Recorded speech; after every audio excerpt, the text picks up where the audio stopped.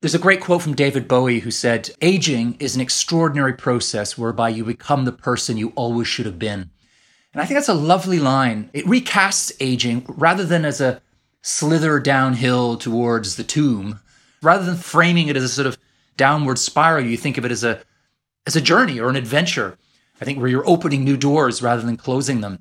And I think when you start thinking of it like that, it becomes a whole lot less frightening. It becomes much more something to embrace and look forward to rather than to dread and shrink from. Silver Adventures is a content and technology company dedicated to improving the lives of older adults through immersive virtual reality experiences. And this podcast is our opportunity to hear from industry experts, thought leaders, and passionate individuals to share with you their knowledge, expertise, and experiences.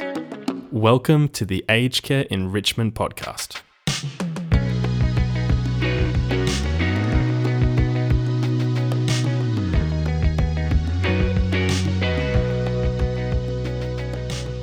Hey there everyone, welcome to the show. I hope you're having a grand old day out there.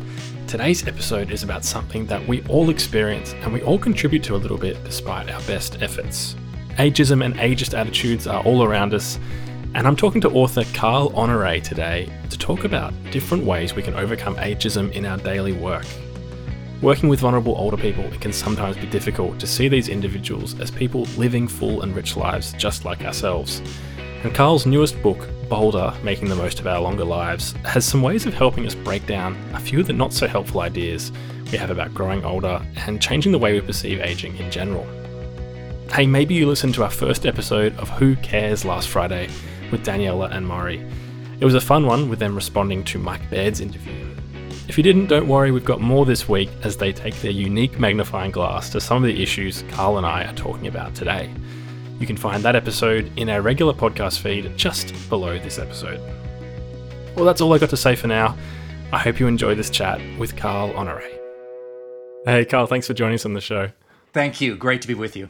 Yeah, it's great to have you here. I got a bit of a question here because you're calling from a London time zone. Your accent's not terribly British, and research shows me you've hosted a TV show in Australia. What gives? What's going on? Who are you and where are you from? I guess I'm Commonwealth man, right? I'm Canadian, but I live in London and I do a lot of work in Australia. So, I've been in London now for more than 20 years and I feel this is my hometown, but I've clung to my Canadian accent as best I can.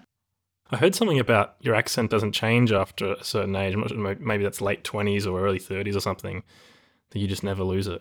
Yeah, I think people are different. I can be quite a chameleon because I speak other languages and so my ears sort of tuned into how people speak and sound.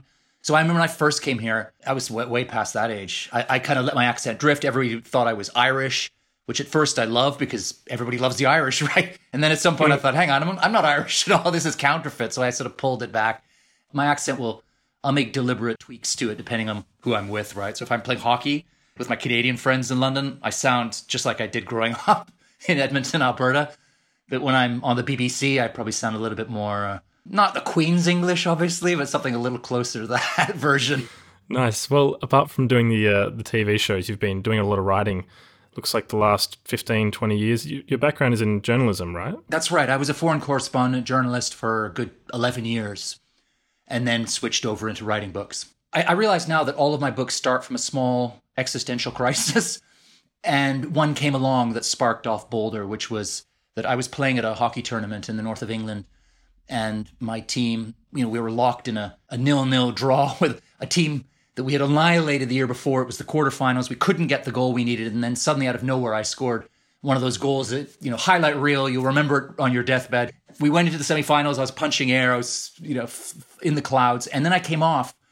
One of the organizers came up to me and said, you know what, I've been looking at player profiles and it turns out you're the oldest player at the tournament.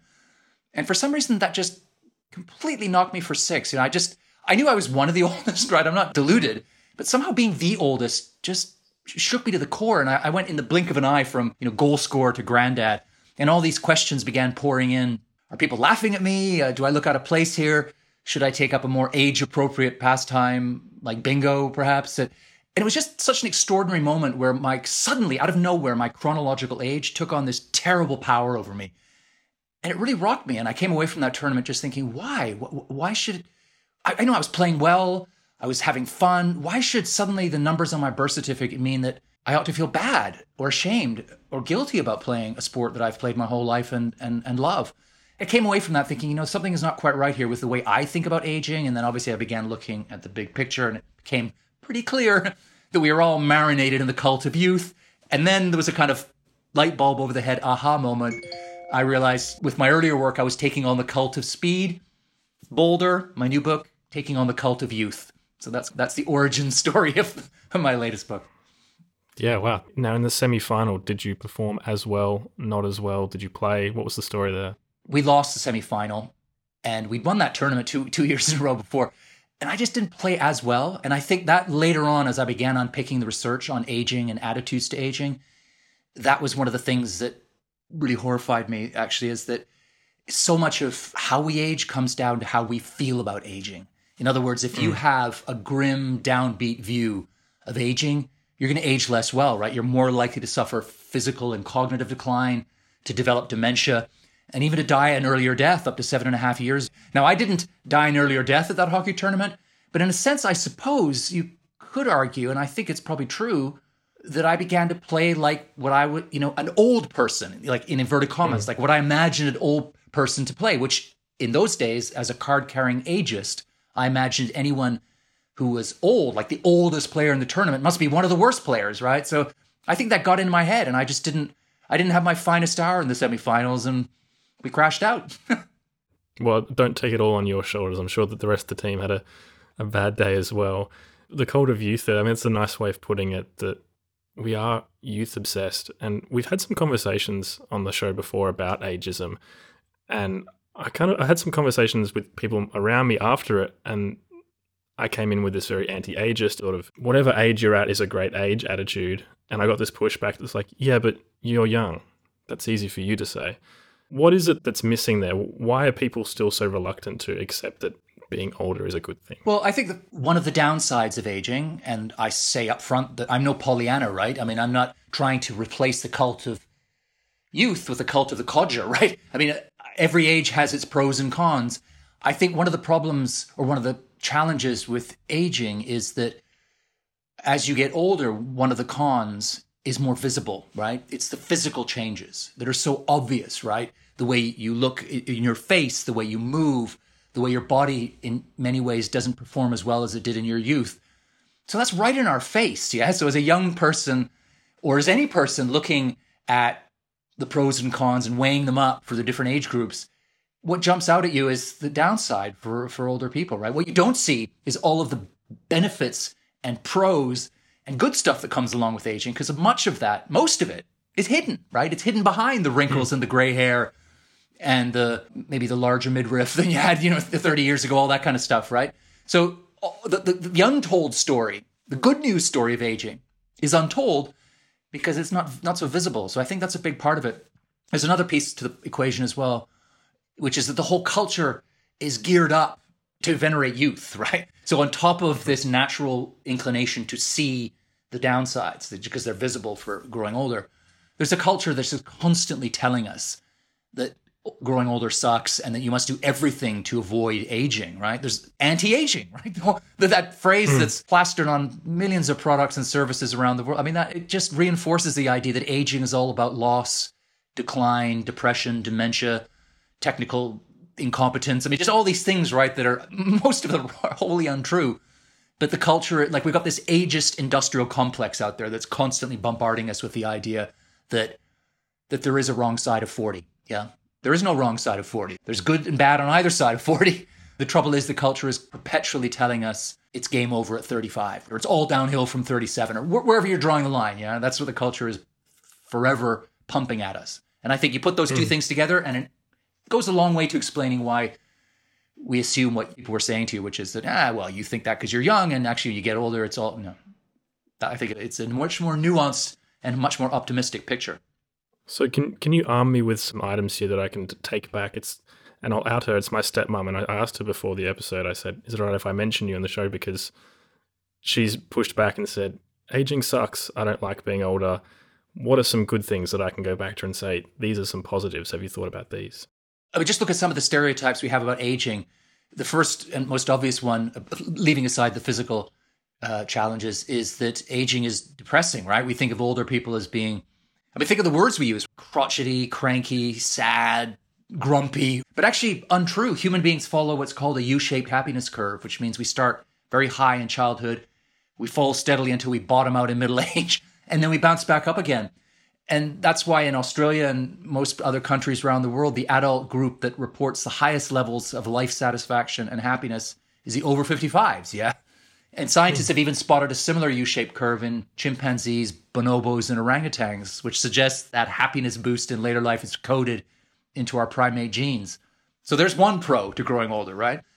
Human beings can be immensely creative at any stage of life. And in fact, there are some forms of creativity depend on a couple of things that you can only get from aging, which are time and experience, which is why if you look back through history, it's studded with examples of people doing triumphantly creative work in later life, from Michelangelo to Matisse, Beethoven to Bach. Maya Angelou nailed it when she said, American writer said, you can't use up creativity. The more you use, the more you have. And then if you want to think about something a bit more maybe pragmatic, I guess, productivity tends to rise in jobs that rely on social acumen. Why? Because we tend to get better socially, more agile, better at reading other people, collaborating, working together, leading even as we get older. Entrepreneurship, right? We always think, well, entrepreneurship, it's all Zuckerbergs and Travis, whatever, the Twitter guy, they're all in their 20s in garages. Untrue. If you look at the stats, you're more likely to set up a successful startup in middle age or beyond, which is a long, long way from the stereotype. One of the things that I think really stands out I recognize this very clearly in my own life. As you grow older, you come to know yourself better. You get more at ease in your own skin, more comfortable with yourself and your place in the world. And you feel less beholden to other people's expectations and opinions. So there's a great line from Ann Landers, the American agony aunt. She once said that at 20, you worry about what others think of you. At 40, you stop worrying about what others think of you. At 60, you realize they were never thinking of you at all, right? Which I think gets at that sense of, what would you call it? Maybe lightness or freedom that comes upon us in later life. And that's something that you notice across all socioeconomic groups, cultural, geographical regions, that people just get better at streamlining, letting go of people's tasks, rituals, activities that don't light them up, focusing in on what really matters to you, what really lights you up, finding purpose. That thing that we're always, the big P word that everybody bandies around in everywhere from the self-help world to the business gurus. It's all about finding your purpose. There's something about getting into the second half of life that moves us towards finding our purpose, wanting to give back and help and all that sort of stuff. They call it gerotranscendence. It's got a big fancy psychological name. I could go on, but there's an arsenal of arguments you can put to your stepmom next time she starts moaning at the other end of the dinner table. Well, I think I might just play the recording of this and you can explain it to her. Thank you. So with all these positives, who's the book for? Who is this idea of, is it just a matter of reminding them, or is there some other work that needs to be undone here? It's both. It's reminding people who are in, I'm guessing your stepmom as well, or people who are already in that, let's call it second half of life, right? Who are drenched in all of the bleak, grim messaging around aging and are thinking, well, yeah, aging does suck because that's what I hear every time I fire up YouTube or every time I read a newspaper or every time I look in the mirror or something, So it's partly aimed at that demographic, but to be honest, it's almost more or at least as much aimed at younger people in the first half. I decided this as I was writing it, or as I came to the end of the writing, that I wish that I had written this book, Bolder, 20 years earlier, right? At the age of 30. Because I could have saved myself 2 decades of dread, fear, shame, just general feeling lousy about growing older, like scared and put off and disgusted by the whole idea. If I'd written this book then and learned all the things I learned at 50, done all the due diligence and the investigation and the research, those last 2 decades would have been better decades. I got to be honest, right? I would have not been carrying around the ageist monkey on my back. There's a great quote from David Bowie who said, "Aging is an extraordinary process whereby you become the person you always should have been." And I think that's a lovely line. It recasts aging rather than as a slither downhill towards the tomb. It turns it round. It turns it into a kind of journey or an adventure to get to the center of the labyrinth, right? To get to to find the treasure pot on the final. It's like a video game. You're going from level up. You start in level 0. I'm at level 53 now, and I can think, what's happening in level 54? Yeah, I know. What kind of monsters will I be fighting there? What kind of riddles will I have to unpack? What treasure is waiting for me at the end of, the tunnel in 54, 55, 56? Rather than framing it as a sort of downward spiral, you think of it as a journey or an adventure. I think where you're opening new doors rather than closing them. And I think when you start thinking of it like that, it becomes a whole lot less frightening. It becomes much more something to embrace and look forward to rather than to dread and shrink from. Hey, did you know we launched a new show this season? Hello, I'm here with Daniela Greenwood. And I'm here with Maury Boise Barlin. That's right, Daniela and Maury are back, and they're joining us every Friday for their new show, Who Cares?, where they'll be taking a quizzical look at some of aged care's challenges and exploring what they mean for all of us working in the industry. I'm really stumped by what the resolution is here, because I think there's a lot to dig into. You would have been better working at McDonald's, Maury, because they've got a good set. I could have been somebody, Daniela. I could have been somebody. You are a somebody, Maury. And the more I learn about you, you're an amazing somebody. Oh, thank you. I think the same. It's a double dose of podcast fun each week, and you can find it right here in the ACE feed every Friday. You're going to be the new Minister of Ageing if it's the last thing I do. Now, a lot of our listeners are working in the aged care space, whether in residential aged care or home care or maybe receiving care themselves. These sorts of ideas can be tricky to keep in mind, I imagine, if you're dealing with people who are at the pointy end of life and perhaps have some reduced capabilities physically or cognitively. How can you translate this message for those people? Well, I think two things. One is to try wherever possible to focus on the positive sides of those, because I've been in that situation myself and done a lot of work in those environments.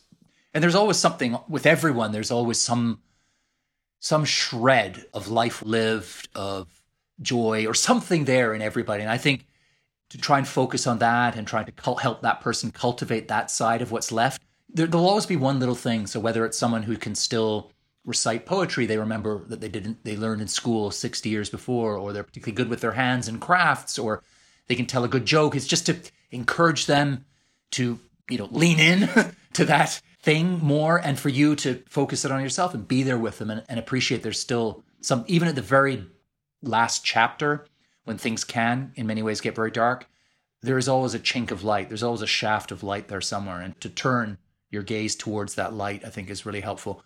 The other thing is, if you're working in that environment, is to, when you're away from, say, the care home or whatever, is to focus wherever you can on more of the upsides of older people. So look out, even if it's just as simple as going on Instagram now and following a couple of influencers in their 60s, 70s, 80s, and 90s, right? And that's one of the joys of social media, is that it's a powerful ally in the battle to redefine aging for the 21st century, right? Because every day people are uploading millions of photos and videos showing their version of being 40-something, 50-something, 60, 70, 80, 100-something.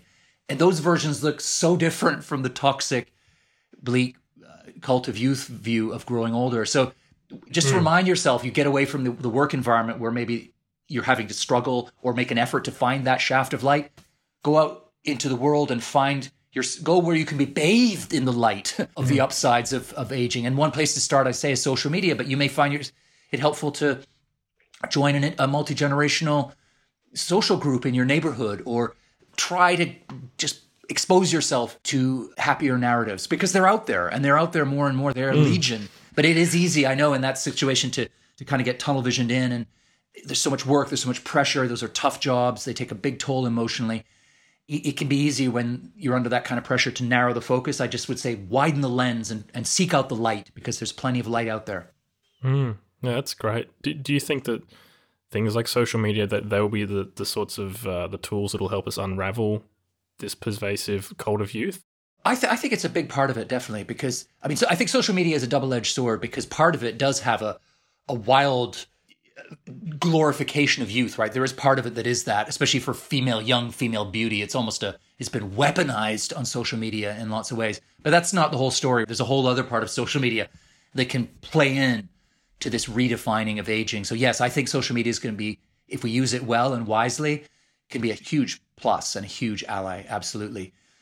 But it's not the only thing. We need to get out there and, lean on our political representatives to pass new laws against ageism. We need to make sure we're enforcing the laws against ageism that are already on the statute books. We need big global and national campaigns against ageism that will make ageism just as unacceptable as smoking or sexism or racism. We are seeing those things more and more, and the WHO, World Health Organization, launched a big anti-ageism campaign, its first ever, in March of this year, 2021. So these things are coming, but we need more, and we need them more widely. I mean, one thing, whenever people say, what can I do? I mean, apart from writing to your MP and that sort of thing, I think I often talk about language, the language we use. And that's a super important lever to pull that we all have at our disposal.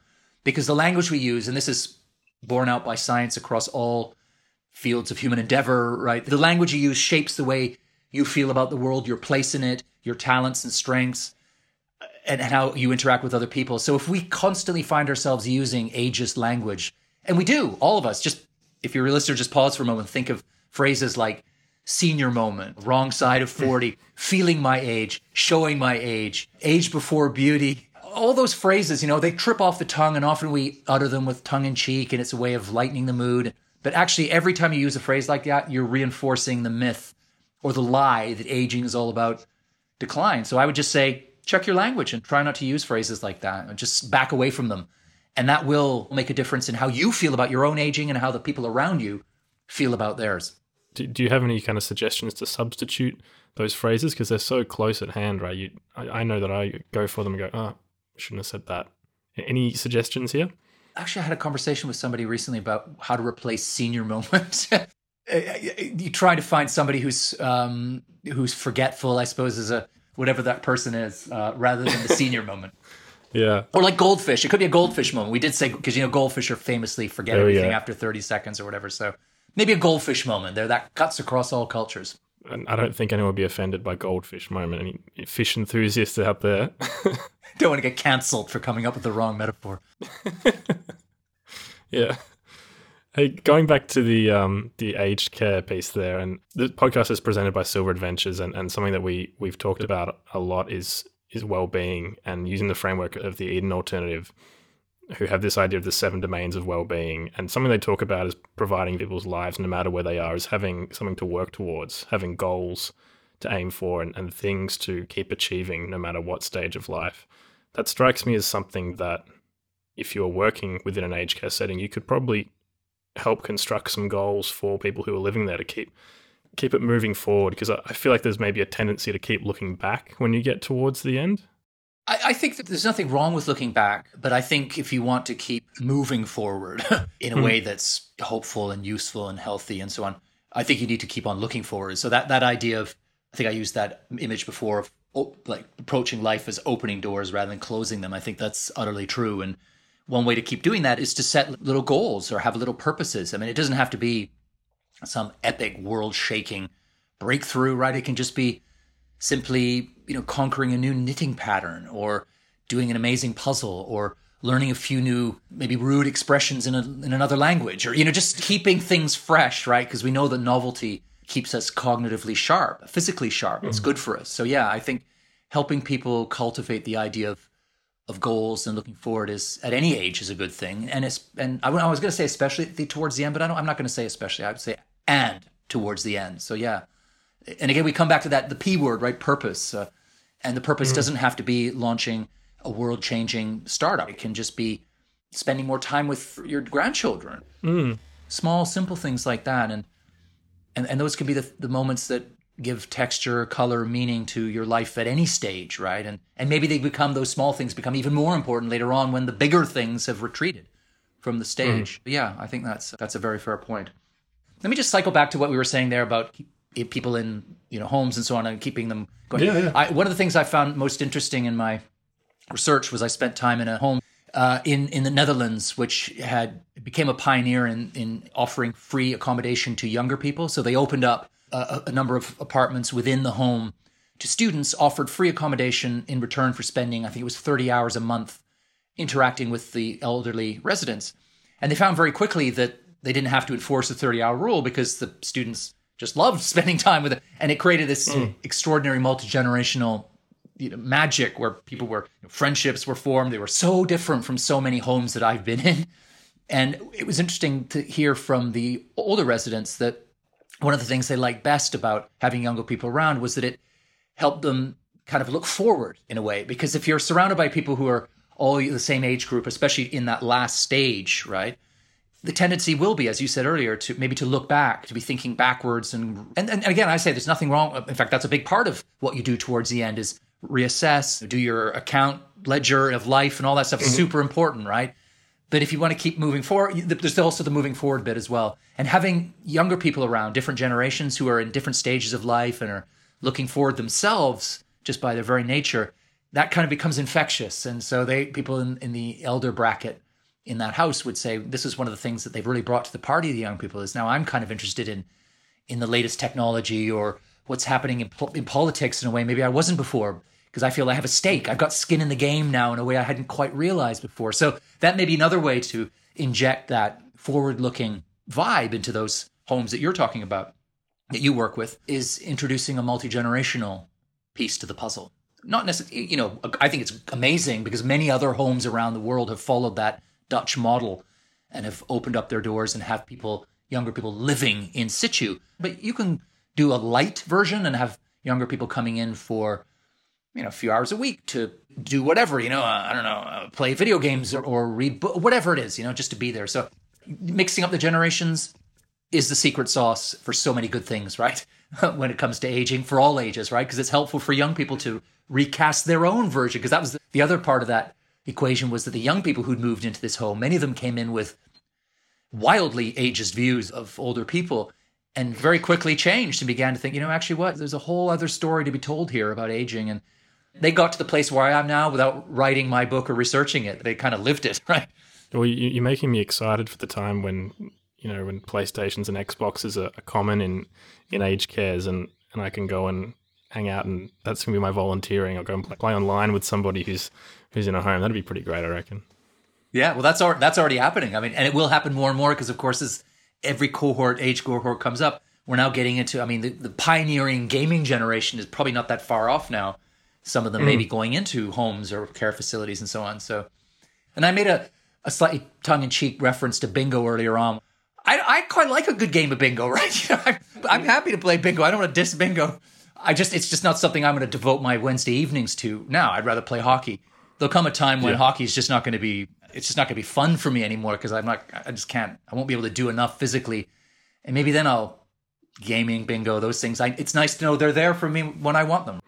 Hopefully we can do better than bingo by the time that hockey's not an option for you. I don't know. Let's not diss bingo. Bingo's got its... look, I used to work on cruise ships. I think I spent enough time doing bingo there. So you've been de-bingoized. Carl, this has been great. Where can people find out more about your book, Bolder, Making the Most of Our Longer Lives? Oh, super easy. I've got a link tree called carlhonore.info, and there you'll find links to everything. Books, Bolder, video, audio, everything's on there. So that's a good one-stop shop. Awesome. Well, thanks so much for your time today. Thanks. Been a pleasure chatting with you. Well, we hope you enjoyed this conversation. Don't forget that each Friday we've got a fresh episode of our new show, Who Cares?, in which Daniela and Maury take another look at the ideas we've been discussing in today's episode and how they might affect all of us working in the aged care industry. It's fun, thought-provoking, and just a little bit silly, and the good news is it's all right here in the podcast feed, so you don't have to click anywhere else, but if you want to make sure you don't miss out, hit the subscribe button and you'll find out exactly when that episode is available.